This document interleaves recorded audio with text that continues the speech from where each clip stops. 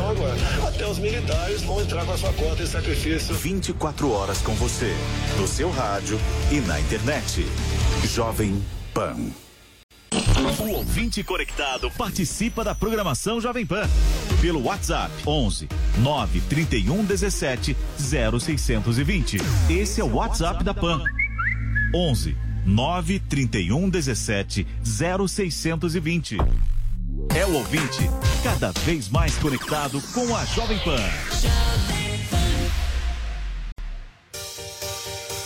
E aí, pessoal, aqui é o Márcio Espímpolo do Esporte da Jovem Pan. Você já tem a Panflix? A TV da Jovem Pan de graça na internet. É só baixar o aplicativo no seu celular ou tablet. Jornalismo, esporte, entretenimento, canal Kids e muito mais. Todo dia conteúdos novos para você ver e rever. Baixe agora na Apple Store ou Google Play e é de graça. Eu já baixei o meu. O time de comentaristas da Jovem Pan é imbatível. Todos os dias, no rádio e na internet. A melhor análise com a visão plural dos fatos e a independência que é tradição da Jovem Pan. Ninguém mais está preocupado com o fato do troço ser ilegal. Então tá ficando até um pouco engraçado. Para isso aí, mas eu me espanto. Reitero, nunca fez nenhum tipo de gesto autoritário ou ditatorial? Sim, para investigar aqueles que estão nos investigando. Mas ainda tem muito abuso por aí. É exatamente o que ele disse na reunião, nada. Isso é um absurdo, são hienas que se aproveitam do momento de fragilidade assim. Os principais fatos da política e da economia analisados por quem entende do assunto e respeita a sua inteligência. Jovem Pan, a rádio que virou TV. Emissoras brasileiras do Grupo Jovem Pan. Rádio Pan-Americana S.A. Jovem Pan São Paulo. AM ZYK 521, 620 kHz. FM 100,9 MHz. Jovem Pan News Brasília. ZYH 709, 750 kHz. Jovem Pan News São José do Rio Preto, ZYK 664, 900 kHz. E mais de 100 afiliadas em todo o Brasil. Você também pode assistir a Jovem Pan pelo Panflix, disponível na loja de aplicativos do seu smartphone ou tablet. Acesse jovempan.com.br. Jovem Pan, a rádio que virou TV.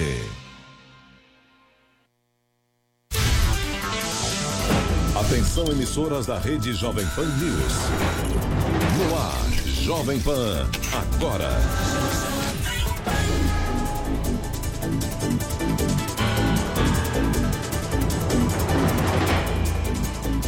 Olá, hoje é sexta-feira, 10 de julho de 2020. Seja muito bem-vindo e muito bem-vinda. Começa mais uma edição do Jovem Pan Agora com os principais destaques do Brasil e do mundo que você precisa saber. Estamos ao vivo em AM e pelos nossos canais no YouTube, Twitter, Facebook e no aplicativo da Panflix. Eu sou Lívia Fernanda e seguimos juntos até às 5 da tarde. Vamos aos destaques. Jovem Pan Agora. Empresários supostamente ligados ao Movimento Brasil Livre são presos em investigação de lavagem de dinheiro. O MBL, por sua vez, nega envolvimento com os investigados. O governo de São Paulo anuncia a prorrogação da quarentena obrigatória até o dia 30 de julho. 9 regiões do estado avançaram para fases mais permissivas do plano de flexibilização. Após 2 meses de queda nos preços, o país volta a registrar alta no mês de junho. A inflação medida pelo IPCA acelerou 0,26% em comparação com o mês anterior. E pessimismo do empresário da indústria cai pelo 3º mês seguido, de acordo com a Confederação Nacional da Indústria. O índice de confiança subiu 6,4 pontos em junho, alimentando expectativas de recuperação da economia. Ex-secretário de Saúde do Rio de Janeiro, Edmar Santos, é preso em operação do Ministério Público. Ele é investigado por suspeitas de irregularidades nos contratos assinados durante a pandemia de coronavírus. Agora são 4h05. Este é o Jovem Pan Agora, que só está começando. 2 empresários que, de acordo com o Ministério Público, seriam ligados ao Movimento Brasil Livre, foram presos nesta sexta-feira em uma investigação contra a lavagem de dinheiro. Os detalhes desse caso a gente confere agora com o Daniel Lian. Boa tarde, Lian. Oi, Lívia. Boa tarde a você, boa tarde a todos. A polícia continua aí na Operação Juno Moneda, uma operação que prendeu 2 integrantes do MBL, pelo menos seriam integrantes de acordo com as investigações tanto da Polícia Civil quanto do Ministério Público. Alessander, Mônaco Ferreira e Carlos Augusto Moraes, eles estão sendo investigados por movimentações superiores a 400 milhões de reais. De acordo com o Ministério Público, eles também estão sendo acusados por lavagem de dinheiro e ocultação de patrimônio. Em nota, o MBL, o Movimento Brasil Livre, destacou que eles não fazem parte da instituição, foram apenas doadores. Eles rejeitam aí esta inclusão de integrantes do MBL. Em relação aos mandados, foram cumpridos 6 mandados de busca e apreensão, apreendidos equipamentos com mídia, assim como diversos celulares, computadores, e esses objetos acabaram sendo trazidos aqui para o Palácio da Polícia. Tudo isso será avaliado em relação às investigações. Um deles acabou recebendo aí diversas doações através de criptomoedas, os chamados bitcoins, e também ambos constituíram diversas empresas exatamente para dificultar a ação da polícia. Inclusive tem aí um cargo no estado de São Paulo no setor de eliminação de documentos. Outro integrante acabou viajando por mais de 50 vezes para a capital federal, para Brasília, para visitas no Ministério da Educação. São 35 policiais participando desta operação, 16 viaturas do DOP, o Departamento de Operações Policiais Estratégicas, desta operação, Operação Juno Moneda, que é uma referência ao templo onde eram cunhadas as moedas no período romano. Então, esta está sendo a operação realizada não só em São Paulo, na capital paulista, mas também no interior. Lívia. E aumenta a expectativa para o anúncio do novo ministro da Educação nesta sexta-feira. É sobre isso que eu converso agora com a Luciana Verdolim, direto de Brasília. Muito boa tarde, Luciana. Estamos aí na 3ª semana, né? Sem ministro da Educação. Como que está a situação?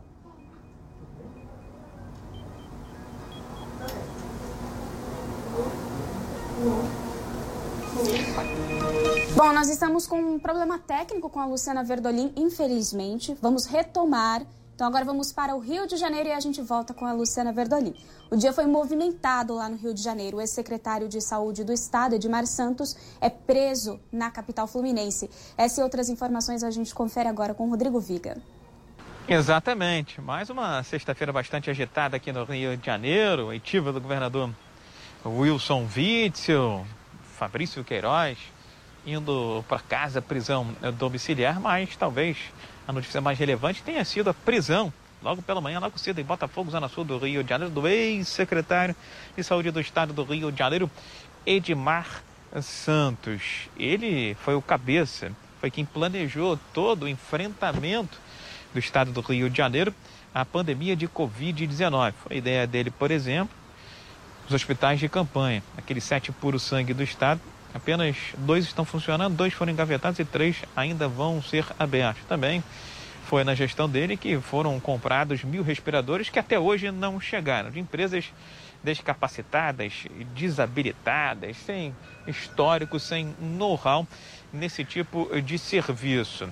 Os agentes do Ministério Público do Rio de Janeiro dizem que Edmar Santos chefiava uma organização criminosa dentro da Secretaria de Estado de Saúde do Rio de Janeiro, que ele comandou até meados do mês de maio. O Ministério Público determinou ainda o bloqueio de 37 milhões de reais em valores em bens pertencentes ao ex-secretário de Saúde do Estado do Rio de Janeiro, Edmar Santos, acusado de peculato, que é desvio de dinheiro público, e também de organização criminosa.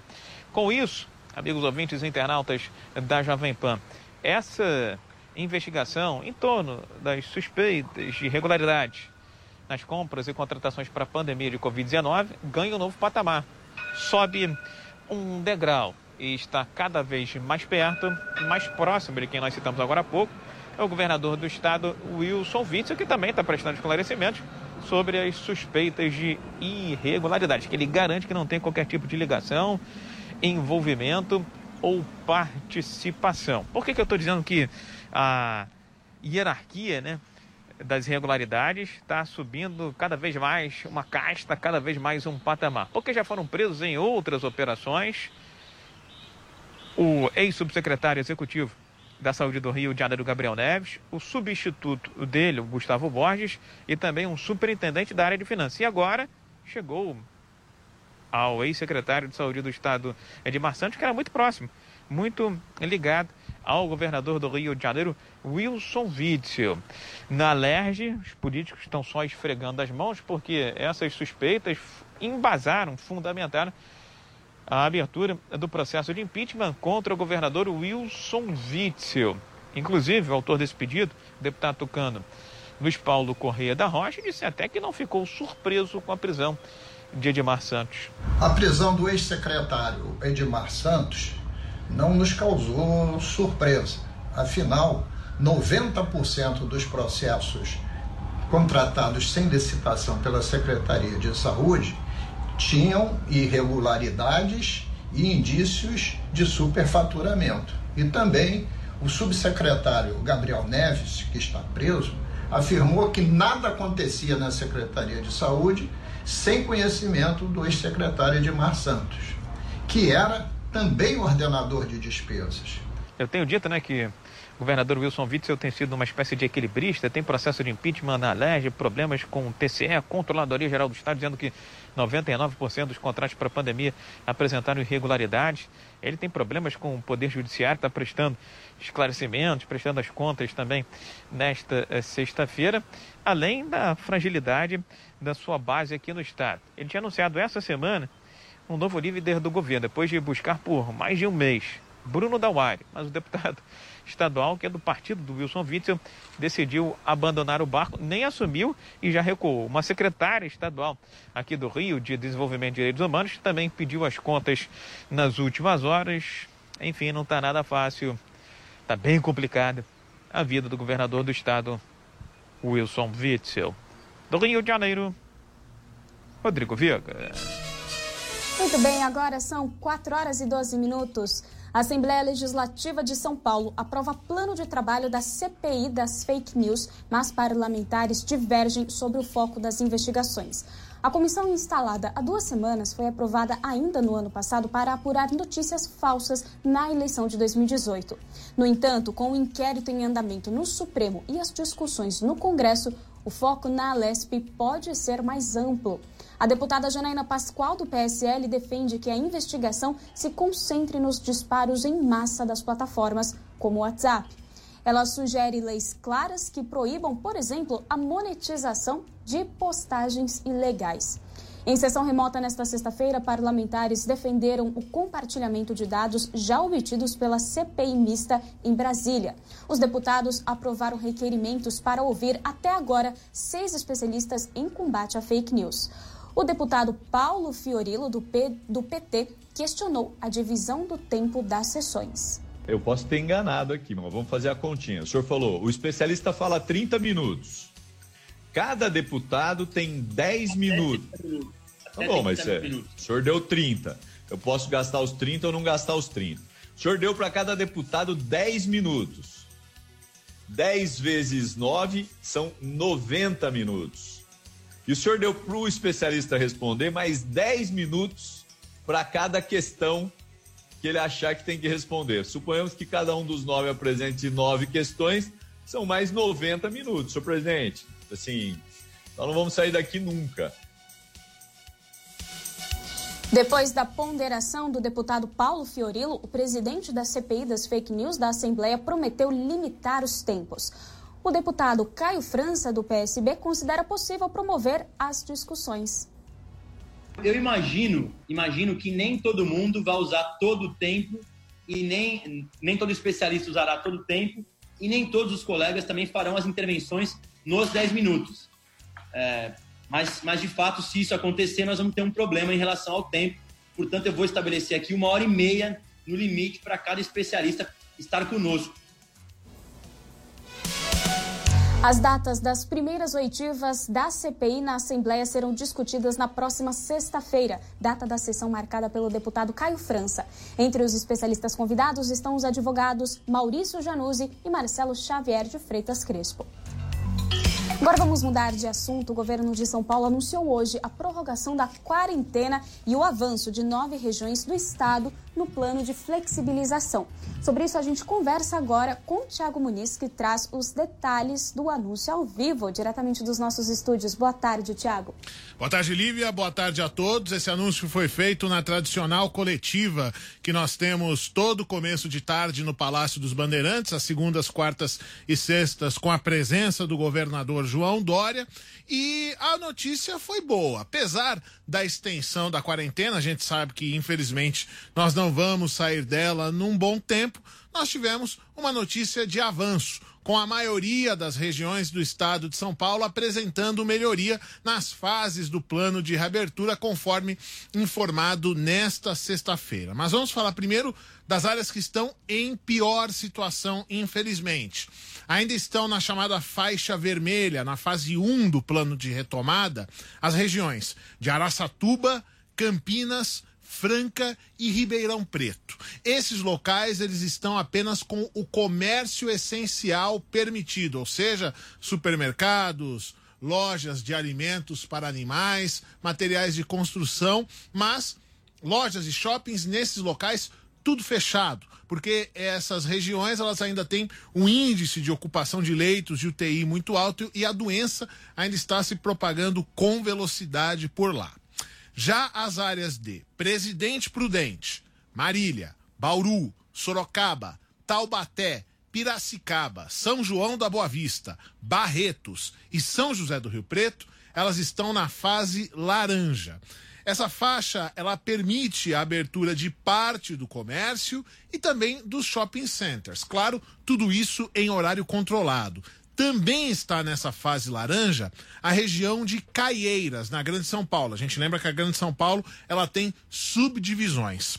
Os outros municípios da região metropolitana, a capital, a Baixada Santista e o Vale do Ribeira, na região de Registro, eles estão na fase amarela, que é aquela fase que o paulistano está se acostumando, permitindo a reabertura de bares e restaurantes dentro de determinadas condições. Então, no total, Lívia, nós tivemos a reabertura, ou melhor, a retomada, um avanço na retomada em 9 regiões. Nenhuma delas regrediu, 4 das regiões permanecem na chamada fase vermelha, a fase mais restrita.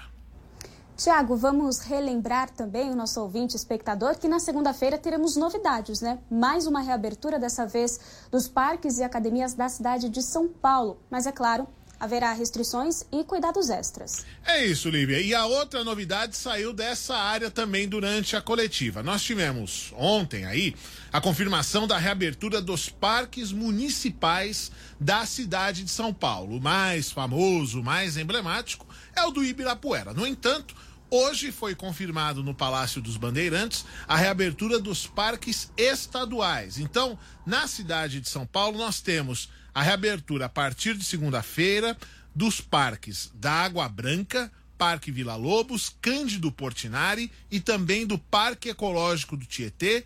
Esses são os chamados parques urbanos que vão ficar abertos de segunda a sexta-feira, das 10 da manhã às 4 da tarde, com medidas de controle de público e também de entradas. Agora, outros 3 equipamentos do estado, eles vão abrir de segunda a sexta nesses horários e também sábados, domingos e feriados das 9 da manhã às 4 da tarde. São eles o Jardim Botânico, o Zoológico e o Zoo Safari. Esses locais, eles são parques diferentes, né? Porque eles são para visitação e contemplação de espécimes, animais e vegetais. Então, por isso, eles vão abrir aos fins de semana também, com capacidade limitada a 50% do público. E para fechar, os 3 parques, as áreas de conservação da Cantareira, do Núcleo Pedra Grande e do Jaraguá, esses parques são apenas abertos a visitas com agendamento. Então, a pessoa que quer fazer uma trilha, né? Se ela sentir uma necessidade enorme de fazer uma trilha, né? Porque nesse período o ideal é que todo mundo fique em casa, mas se ela quiser fazer uma trilha, ela tem que agendar. Se ela chegar lá por conta própria, ela vai dar com a cara na porta fechada. Então, esses 3 locais, eles estão abertos a partir de segunda-feira, mas mediante agendamento. Lívia. Muito bom, Tiago. E como estamos em relação ao número de casos, mortes e disponibilidade de leitos em UTIs? Nós temos, Lívia, infelizmente ainda um aumento. Ele tem ocorrido de maneira paulatina. Nós tivemos aí nesta semana o 4º dia com, infelizmente, o registro de 300 óbitos. Os números totais da pandemia no estado de São Paulo são os seguintes: 359 mil casos confirmados de Covid-19 e mais de 17 mil óbitos. A taxa de ocupação da UTI no estado de São Paulo é de 65% e na Grande São Paulo 63%. Então, a gente tem aí uma estabilidade importante na Grande São Paulo que está permitindo aí o avanço. Mas, em determinadas áreas do interior, o número de ocupação dos leitos de UTIs ele está crescendo, ainda que a média do estado pareça estar controlada. Na verdade, a média está, mas o problema são em pontos localizados, mais notadamente uma cidade grande, né, do interior, uma metrópole do interior, que é Campinas, que infelizmente atravessa esse período difícil. Então, 359 mil casos confirmados, 17 mil óbitos e ocupação das UTIs em 65% no estado. Tiago, muito obrigada pelas informações. Qualquer novidade, você volta aqui com a gente. Pois não, eu que agradeço, Lívia. Agora são 4h22. Câmara Municipal de Bauru sanciona a lei com plano estratégico de retomada da atividade do comércio. Vamos para o interior de São Paulo com Alexandre Pitoli. Boa tarde, Alexandre. Boa tarde, Lívia. Boa tarde para você que acompanha mais esta edição do Jovem Pan Agora. Lívia, no último dia 26 de maio, a Câmara Municipal de Bauru, no interior de São Paulo, aprovou por unanimidade um projeto de lei que prevê o plano estratégico de retomada das atividades do comércio na cidade. Ele foi então enviado ao prefeito Clodoaldo Gazeta, que no último dia 17 de junho devolveu à Câmara com um veto total ao projeto. Na última segunda-feira, dia 6, por unanimidade novamente, 15 vereadores derrubaram o veto do prefeito, que não sancionou a lei, e voltou então para a Câmara Municipal nesta quinta-feira e contou com a sanção do presidente da casa, Dr. José Roberto Segala. Em edição especial desta sexta-feira, o Diário Oficial do município de Bauru publicou a nova lei. Independentemente do Plano São Paulo da retomada consciente, organizada pelo governo do estado, Bauru, a partir de hoje, tem a retomada do comércio prevista em lei, que tem força maior que os decretos municipais. Alexandre Pitoli, para a Rede Jovem Pan. Obrigada, Alexandre. Agora são 4h23 e vamos a Brasília com a Luciana Verdolim. Aumenta a expectativa para o anúncio do novo ministro da Educação nesta sexta-feira. E agora sim, Verdolim, me ouve bem? Agora sim, Lívia, te ouço perfeitamente. O presidente Jair Bolsonaro, ontem, boa tarde para você, boa tarde também a quem está acompanhando a gente, foi o presidente Jair Bolsonaro que disse que o nome do novo ministro sairia hoje. Isso foi durante a live nas redes sociais. O presidente fez questão de ressaltar que está conversando com uma série de pessoas, já conversou com 5 ou 6 candidatos, mas disse que tem muita gente querendo assumir o cargo, mas quando descobre o tamanho do problema que tem lá na educação, acaba desistindo. O perfil o presidente praticamente já deu. Ele quer uma pessoa conciliadora, que unifique o MEC. Ele tem reclamado que ainda existe uma grande polarização lá dentro do Ministério da Educação. Então, é preciso de uma pessoa que saiba conversar com todo mundo, que unifique as ações lá dentro do Ministério da Educação. O presidente fez questão de deixar muito claro também que ele está ouvindo várias indicações, várias pressões ele está tendo também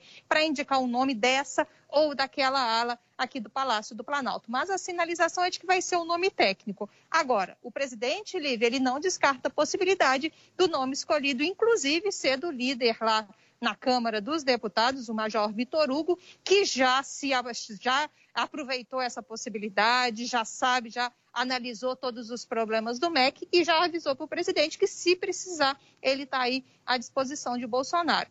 A princípio, deve ser um nome técnico, um nome político. Se o presidente não conseguir um nome aí, pode ser que a indicação recaia mesmo sobre o Major Vitor Hugo lá do Congresso Nacional. Luciana, e nessa semana mesmo, o presidente da Câmara, Rodrigo Maia, falou sobre as expectativas do próximo ministro da Educação. Ele disse em uma entrevista o seguinte, que o novo ministro, que ele não seja lunático, que seja normal e que esteja dentro da terra. Foi uma indireta clara a atuação do ex-ministro Abraham Weintraub e Rodrigo Maia o criticou em diversas ocasiões ao longo dos 14 meses que Weintraub comandou a pasta, né?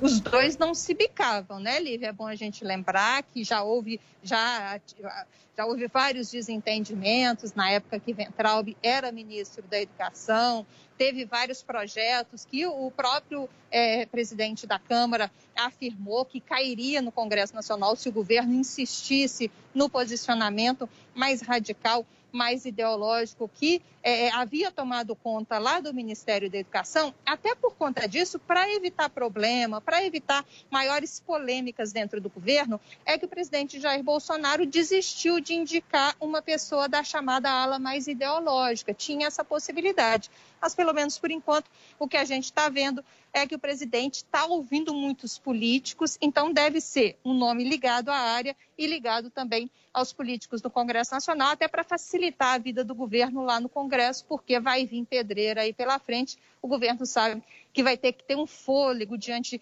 da crise sanitária, da crise econômica. É preciso tentar amainar, pelo menos, a questão da crise política. Exatamente, fica essa expectativa também no Congresso. Luciana, agora uma outra pauta que também corre nesta sexta-feira é que o vice Hamilton Mourão admitiu que o governo começou tarde a ação contra o desmatamento na Amazônia e que a operação de combate pode não ter impacto este ano. Existe também uma pressão por parte dos empresários. E Mourão até disse, vamos conversar. Como que está a situação por aí? Olha, ontem teve uma videoconferência com empresários internacionais, com investidores internacionais. Hoje, o vice-presidente Hamilton Mourão tem um encontro virtual também com empresários brasileiros que encaminharam uma carta para o governo dizendo exatamente que era preciso conter essa questão do desmatamento, porque se ficar em descontrole, se o Brasil continuar sendo criticado no mercado internacional, isso acaba interferindo nos negócios, nas vendas brasileiras, nas exportações. Então, até por conta disso, o presidente e o vice-presidente sentou, vai conversar com os empresários e admitiu, sim, há problemas na fiscalização, o governo começou tarde, Hamilton Mourão assumiu o Conselho da Amazônia em maio desse ano e admitiu que, para a questão do desmatamento, era necessário que ele estivesse discutindo a questão desde dezembro. Mas a boa notícia, de acordo com o vice-presidente, a expectativa é de que o governo consiga, pelo menos, resolver, minimizar a questão das queimadas. Mas a questão do desmatamento vai ser difícil de solucionar agora esse ano. Ontem, o presidente Jair Bolsonaro assinou um decreto prorrogando a presença das Forças Armadas lá na região da Amazônia, a GLO, a Lei da Garantia da Lei e da Ordem, para exatamente ações de prevenção, ações de combate ao fogo, combate a grileiros, combate ao desmatamento. Ainda não é hora dos militares voltarem para casa, é a argumentação aqui do Palácio do Planalto. Luciana, muito obrigada pelas informações, um ótimo trabalho aí para você. Agora são 4 horas e 28 minutos. Vamos para o cenário internacional. O presidente dos Estados Unidos, Donald Trump, cancelou o evento de campanha de amanhã por causa do tempo ruim por lá. Então, vamos a Nova York com a Mariana Janjacomo, que tem mais detalhes. Boa tarde, Mari. Olá, boa tarde a todos. É isso mesmo, o presidente Donald Trump adiou o evento de amanhã em New Hampshire, o estado onde ele perdeu as eleições por pouco para a democrata Hillary Clinton em 2016. Ele adiou o evento por causa da tempestade tropical Fay, que ameaça aqui a costa leste dos Estados Unidos. Inclusive, nesse momento, chove bastante em Nova York, até por isso que eu estou em casa. Chove muito por aqui, com ventos fortes, e a prefeitura já alertou até para o risco de inundações nesta sexta-feira. Esse evento de New Hampshire seria o segundo grande evento de campanha de Donald Trump, depois do evento no estádio na cidade de Tulsa, em Oklahoma, onde, inclusive, o número de casos de Covid-19 está subindo, e as autoridades locais já disseram que isso pode ter a ver com alguns eventos grandes que aconteceram na cidade, como, por exemplo, o comício de Donald Trump. Um porta-voz da campanha já disse que não, disse que a organização distribuiu máscaras para as pessoas, disse que tinha álcool em gel à vontade. Agora, a questão é que a gente viu, as imagens desse evento de campanha, uma aglomeração de pessoas, muitas delas sem máscaras, em um local fechado, que é o que os especialistas em saúde dizem que é preciso para a disseminação do vírus, essa concentração de pessoas em um lugar fechado. Então, agora a gente aguarda para saber quando será essa data, a nova data para esse evento de campanha em New Hampshire do presidente Donald Trump, essa campanha, então, pela reeleição que continua, uma disputa cada vez mais acirrada por aqui até a eleição presidencial que acontece em novembro deste ano. E eu continuo por aqui acompanhando tudo isso, todo esse cenário movimentado dos Estados Unidos e volto a qualquer atualização. De Nova York, Mariana Jangiacomo. Chegou a hora de um rápido intervalo, o Jovem Pan agora volta já. Jovem Pan, agora. Tem novidade para toda a criançada no canal JP Kids. Agora é hora de fazer novos amigos. As aventuras da família Chocolix agora estão disponíveis online e de graça. Conheça os personagens mais divertidos do reino da Chocolândia. Bom que vocês vieram. Entrem! Chocomarque, Chocoline, Dona Branca, Caramelo, Senhor Cacau e muitos outros. Baixe agora o aplicativo Panflix e acompanhe as aventuras da família mais doce e divertida da internet. Toda sexta, novos episódios. Chocolix, agora de graça no Panflix.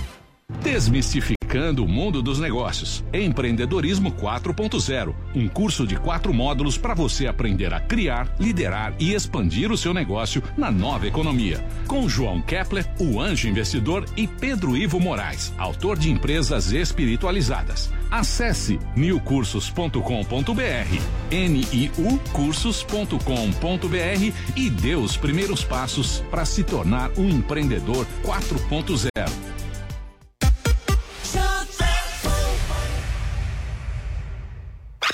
Pingos nos is.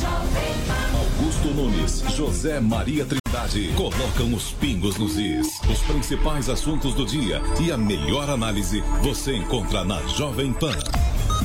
Os pingos nos is. De segunda a sexta, às 6 da tarde. Horário de Brasília. E aí, pessoal, aqui é o Paulo Matias do 3 em 1. Deixa eu fazer uma pergunta. Você já tem a Panflix? É a TV da Jovem Pan de graça na internet. É só você baixar o aplicativo no seu celular ou no seu tablet. Jornalismo, entretenimento, esporte, canal Kids e muito mais. Todo dia tem conteúdos novos para você ver e rever por lá. Baixe agora na Apple Store ou no Google Play. Não esquece, é de graça. Eu já baixei o meu. A Jovem Pan está com você em todos os lugares e em todos os momentos. De manhã, informação e opinião na medida, para começar o dia do jeito certo. Bom dia, ouvinte da Jovem Pan. A partir de agora, manchetes do Jornal da Manhã.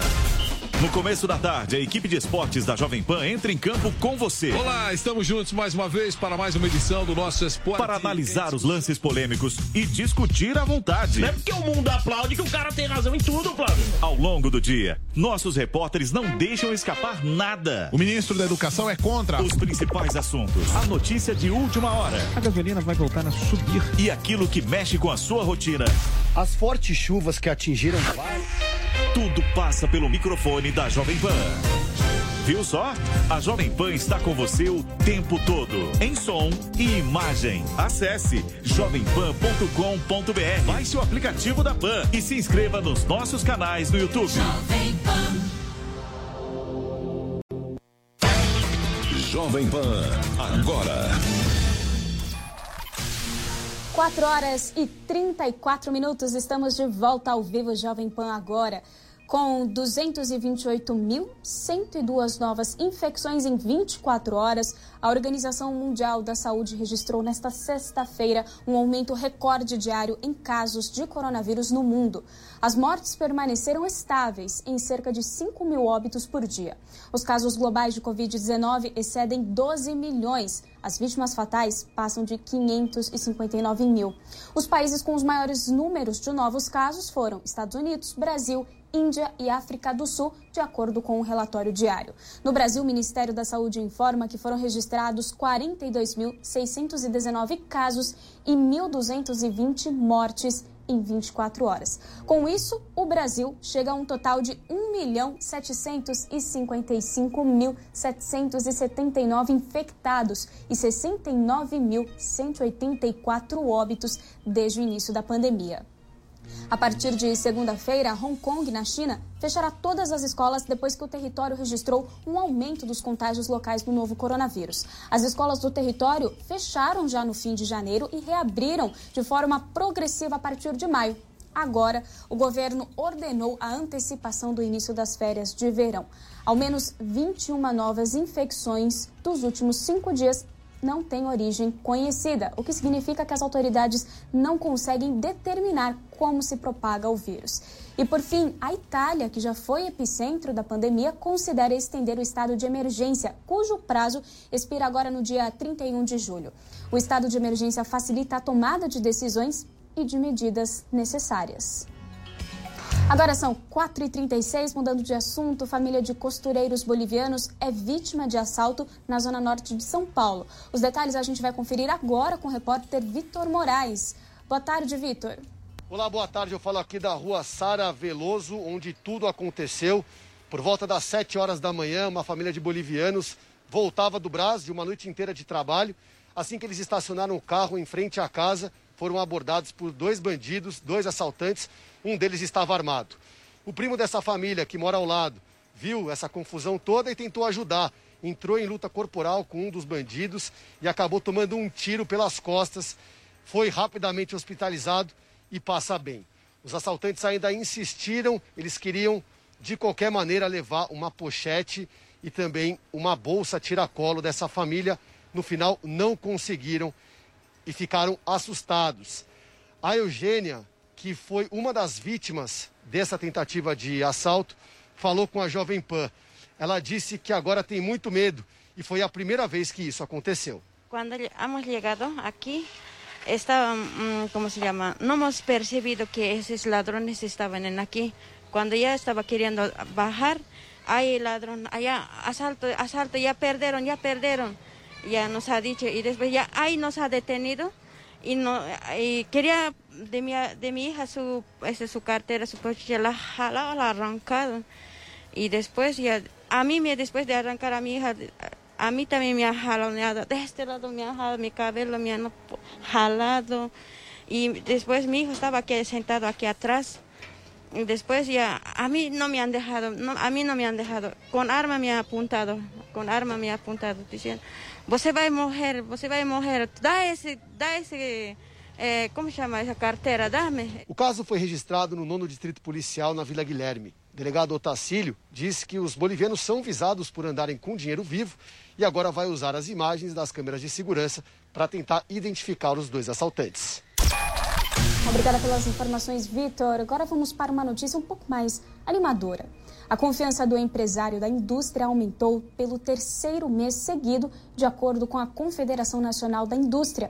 Os detalhes a gente vai conferir agora com o Marcelo Matos. Boa tarde, Marcelo. Olá, Lívia. Boa tarde a você e também aos ouvintes internautas da Jovem Pan. O índice de confiança industrial cresceu em julho, após um terrível mês em abril. Nós conversamos com o Marcelo Azevedo, que é o gerente de análise econômica da CNI. O índice de confiança do empresário industrial chegou a 47,6 pontos nesse mês de julho, depois de um aumento de 6,4 pontos na comparação com junho. Esse índice mostra a 3ª alta consecutiva depois da forte queda em abril, que levou a confiança ao pior nível da série. O índice não mostra ainda uma total retomada da confiança dos empresários, pois o índice ainda fica abaixo dos 50 pontos, que separa a falta de confiança de confiança. Essa melhora no mês se deve muito à questão das expectativas. O índice que compõe o ICEI, o índice de expectativas, já mostra expectativas positivas do empresário com relação aos próximos 6 meses, diferentemente do que tinha acontecido nos últimos 3 meses.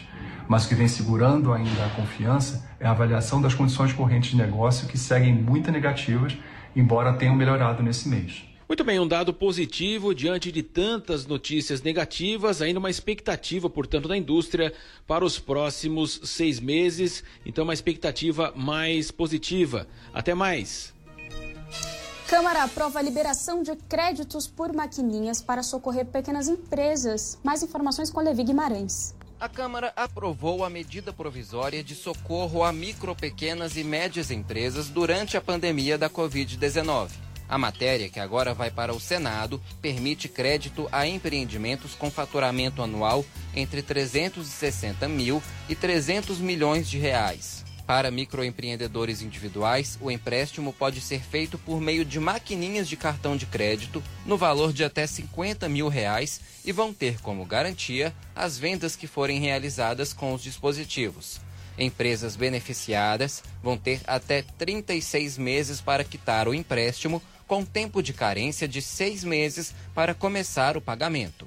Os juros são de 6% ao ano. O governo federal vai entrar com até 20 bilhões de reais como garantidor do programa. Esta foi a segunda medida provisória sobre o tema enviada pelo Planalto. A anterior teve baixa adesão, mas na visão dos parlamentares, a atual vai ser mais bem-sucedida. O relator, deputado Efraim Filho, do DEM, mostra otimismo. A grande inovação que nós percebemos foi permitir que as maquininhas sejam um canal desse dinheiro chegar na ponta com recurso garantido pelo governo, sem precisar penhorar imóvel, sem precisar de avalista e ajudar a fazer esta travessia. Já o Senado adiou a votação da medida provisória que altera regras trabalhistas durante a pandemia. Alguns pontos polêmicos do texto foram bastante questionados e criticados por membros da oposição, como a criação de um banco com as horas não trabalhadas pelo empregado, que devem ser compensadas por ele em até 18 meses após o fim do estado de calamidade pública. Pela falta de acordo, os senadores não conseguiram votar o texto, que deve ficar para a semana que vem. O líder do PT, senador Rogério Carvalho, foi uma das principais vozes contrárias. Isso significa que nós vamos diminuir a força dos trabalhadores para negociar condições de trabalho, remuneração e, de certa maneira, garantir um equilíbrio de força entre patrão e empregado. Os deputados aprovaram um projeto de lei com medidas para combater a violência doméstica. A principal delas é a ampliação de vagas em abrigos para mulheres que tenham sido violentadas. O texto também cria o programa Aluguel Social Emergencial, que permite a mudança de mulheres de baixa renda nessa mesma situação que não obtenham vaga em casas e abrigos durante a pandemia. A matéria agora também vai para o Senado. De Brasília, Levi Guimarães. E após 2 meses seguidos de deflação, IPCA tem alta de 0,39% em junho. Destaque de Rodrigo Viga. Exatamente. Depois de uma queda histórica no mês de maio, a inflação oficial do país, o IPCA do IBGE, voltou ao terreno positivo agora no mês de junho. Taxa de 0,26% em junho contra menos 0,38% no mês de maio, que parece ter sido o mês que mais abarcou os efeitos do distanciamento social, da pandemia de Covid-19. Segundo o IBGE, essa aceleração de menos 0,38 para mais 0,26 tem a ver, foi carreada, foi puxada por fatores pontuais, porém importantes. Os combustíveis, item de maior peso no IPCA, eles vêm subindo com ajustes promovidos pela Petrobras, tem a ver, claro, com a cotação do barril do petróleo no mercado internacional. Foi o principal impacto individual. Mas houve também pressão das carnes, mais exportação para a China, menor oferta interna. E houve ainda o impacto do dólar sobre insumos, componentes de um segmento que tem a ver com televisões, eletrônicos, eletrodomésticos e telefones. Esses 3 itens aí abraçaram boa parte dessa taxa positiva de 0,26%. No entanto, o economista do IBGE, Pedro Krishnanov, diz que não dá para chamar de reativação, de uma nova atração, de um novo impulso da demanda, até porque, pelo segundo mês consecutivo, o setor de serviços, que é mais ligado justamente à demanda do consumidor, ao poder de compra dos brasileiros, operou no terreno negativo. Vamos ouvir o que disse Pedro Krishnanov. Os componentes de serviços, a variação de serviços continua negativa, né? Não houve ou seja, os preços continuam caindo na prática. Já caíram no mês anterior, continuam caindo, estão abaixo do patamar do mês anterior, inclusive. Então não dá, é difícil você falar numa retomada, numa mudança, né, nesse sentido. O IBGE também divulgou hoje dados sobre o setor de serviços, que continuou aprofundando a queda. No mês de abril, tinha sido uma queda histórica para o setor de serviços, da ordem de nada mais, nada menos que quase 12%, 11,9%. Agora, queda menor, 0,9%, mas é uma queda em cima de uma queda. São 4 meses negativos de retração para o setor de serviços, uma perda aí substancial de aproximadamente 20%. Na primeira onda dos efeitos da pandemia de Covid-19, os serviços mais impactados foram aqueles serviços de hospedagem, hotelaria, bares, restaurantes, o pessoal todo confinado dentro de casa, além do setor de transporte, ninguém viajando, menos transporte terrestre. Agora estamos numa segunda onda de impacto da pandemia sobre o setor de serviços. São empresas que prestam serviços a outras empresas, higiene, limpeza, segurança, corretagem e muito mais. Para o economista do IBGE, Rodrigo Lobo, diferentemente de outros setores como comércio e também indústria, o fundo do poço ainda não acabou para o setor de serviços, que continua cavando, buscando o fundo mais profundo. E olhando para esse indicador que compara contra o mês imediatamente anterior, a leitura que se deve fazer desse resultado é um aprofundamento das dificuldades, né, que o setor de serviços tem vivenciado por conta da pandemia da Covid-19. Né? Com o resultado do mês de maio, o volume do setor de serviços acumulando no ano uma perda de 7,6%.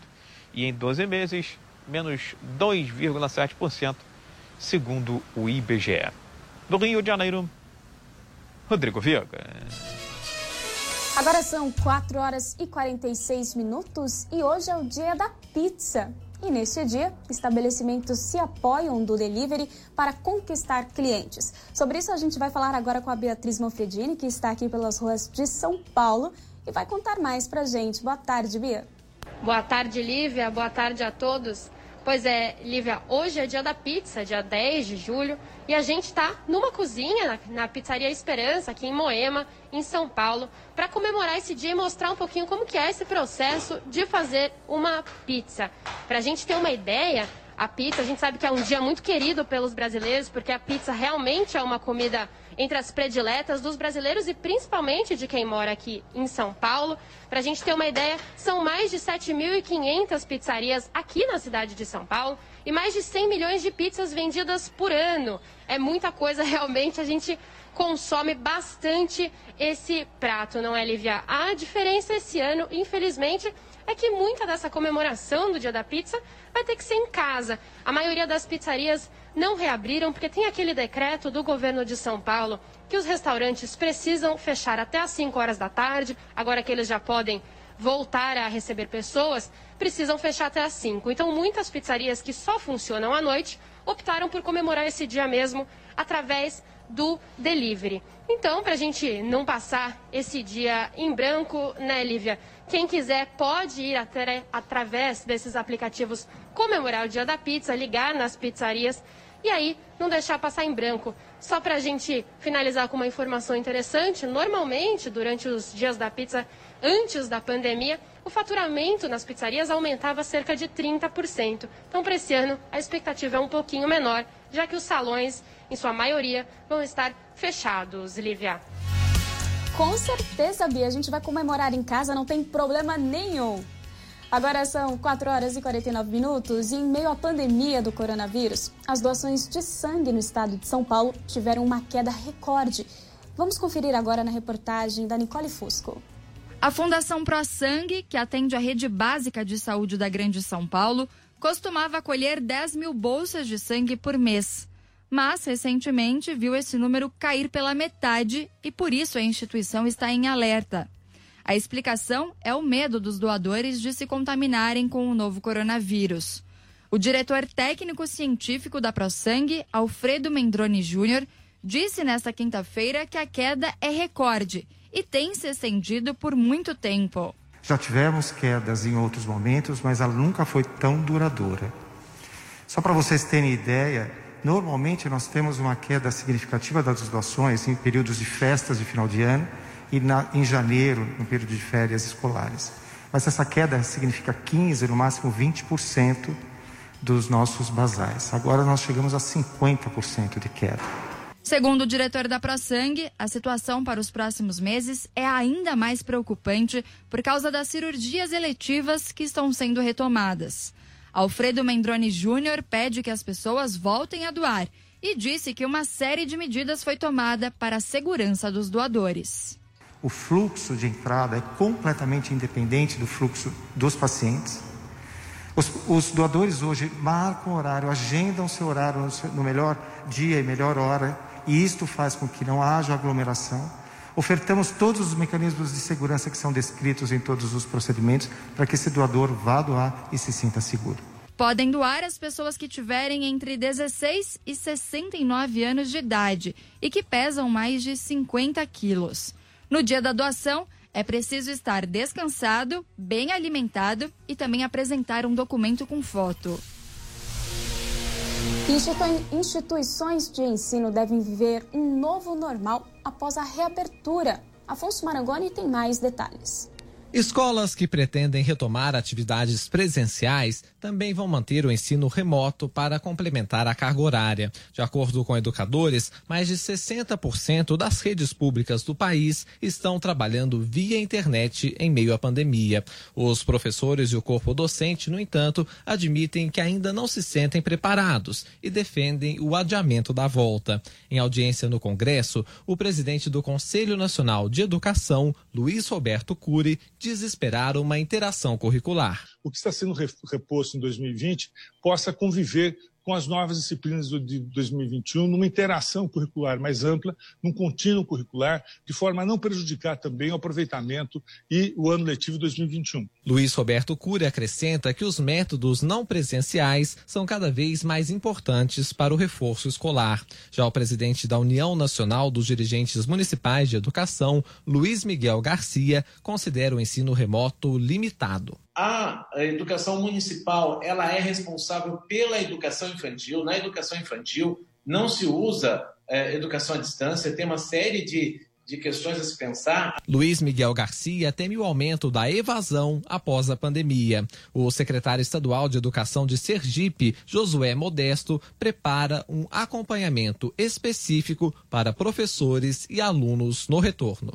Um acolhimento socioemocional dos alunos, dos professores, quando iniciarmos as atividades presenciais, quando retornarmos às atividades presenciais. Segundo, uma avaliação diagnóstica. Todas têm um certo consenso que temos que aplicar uma avaliação para, enfim, termos a posição de cada um dos nossos estudantes. Quanto que eles aprenderam com as atividades remotas, porque o acesso foi diferenciado, o engajamento foi diferenciado. O secretário Josué Modesto defende que os estudantes do ensino médio tenham prioridade na volta das aulas presenciais. O objetivo é preparar os alunos que farão o Enem, que foi adiado para janeiro de 2021.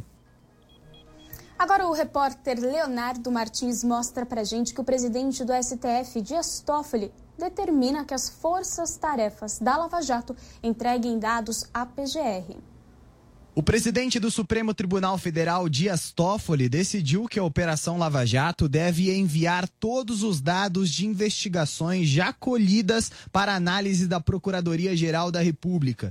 Essa determinação vale para as forças-tarefas de Curitiba, Rio de Janeiro e São Paulo. A decisão é provisória e atende a um pedido do Procurador-Geral da República, Augusto Aras. Ele relatou ao Supremo que teve dificuldades para acessar dados coletados pelos procuradores. procuradores. Aras também justificou o pedido dizendo que há suspeita de a Lava Jato estar burlando a lei para investigar pessoas com foro privilegiado no próprio STF, como o presidente da Câmara dos Deputados, Rodrigo Maia, e do Senado, Davi Alcolumbre.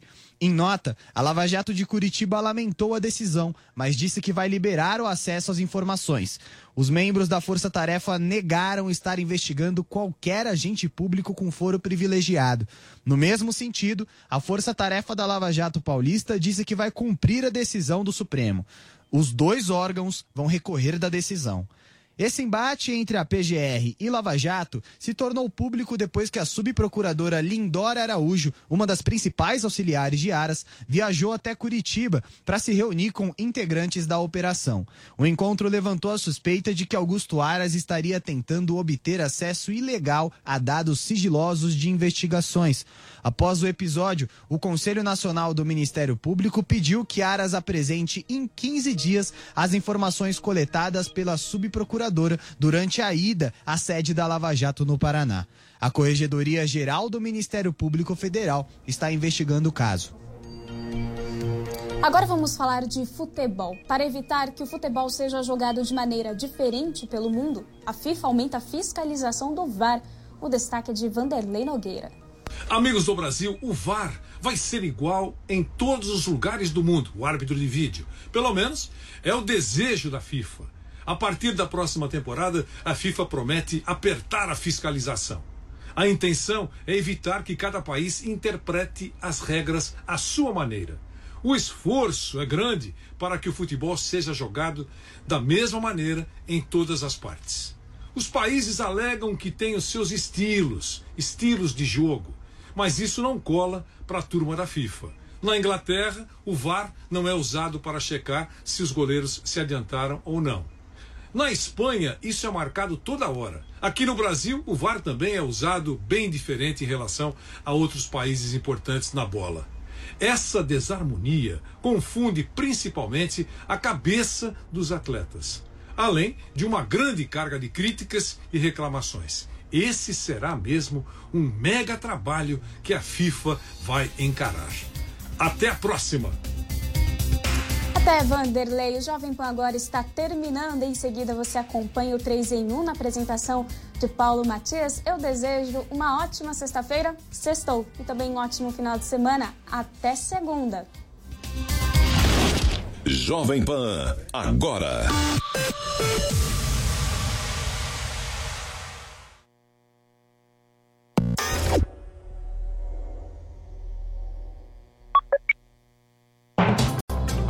Bom dia, 6 horas e 1 minuto. Repita. 6 e 1. Repita. 6 e 1. Repita. Kalina, vou repetir quantas vezes? Chegou o Panflix, a TV da Jovem Pan de graça na internet. Baixe agora no celular ou tablet e curta o melhor do jornalismo, entretenimento e esporte em um só lugar. Panflix, assista onde estiver, na hora que quiser.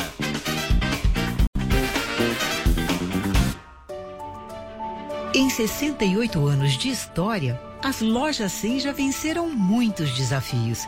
É por isso que sabemos que o futuro virá, renovando as esperanças e trazendo novas oportunidades para todos. Fazer esse futuro melhor depende de todos nós e de tudo que tivermos a coragem de fazer agora. Mesmo com nossas lojas fechadas, continuamos com nossos 11.800 colaboradores empregados. Mantivemos em dia o pagamento a todos os nossos parceiros comerciais e concedemos a você, nosso cliente, o benefício de quitar suas prestações sem juros na reabertura das lojas 100. Enquanto isso, continuamos investindo para gerar novos empregos, porque o Brasil precisa e o trabalho tudo vence. Estamos dobrando a capacidade do nosso centro de distribuição e construindo novas lojas, porque acreditamos na força da nossa gente e porque vai passar. A sua força neste momento difícil, a sua compreensão, que agradecemos muito, aumentam nossa alegria de sempre servir você. Este sorriso, nosso sorriso, é seu e estará sempre aqui para você. Loja 100, 68 anos. Ainda bem que tem. E aí, pessoal, aqui é a Adriana Reide do Jornal da Manhã, segunda edição. Você já tem a Panflix? A TV da Jovem Pan de graça na internet? É só baixar o aplicativo no seu celular ou tablet. Jornalismo, entretenimento, esporte, canal Kids e muito mais. Todo dia, conteúdos novos para você ver e rever. Baixe agora na App Store ou no Google Play. É de graça. Eu já baixei o meu. Quer ser uma pessoa bem informada? Eu tenho uma novidade para você. Agora você pode receber todo o conteúdo exclusivo da Jovem Pan diretamente na sua caixa de e-mail. Assine nossa nova newsletter e tenha acesso ao melhor conteúdo de política, economia, esportes e entretenimento diariamente às 10 horas da manhã, logo após o Jornal da Manhã. Para se inscrever é fácil. Acesse jp.com.br/cadastro e informe seu e-mail. Veja como é fácil ser uma pessoa bem informada.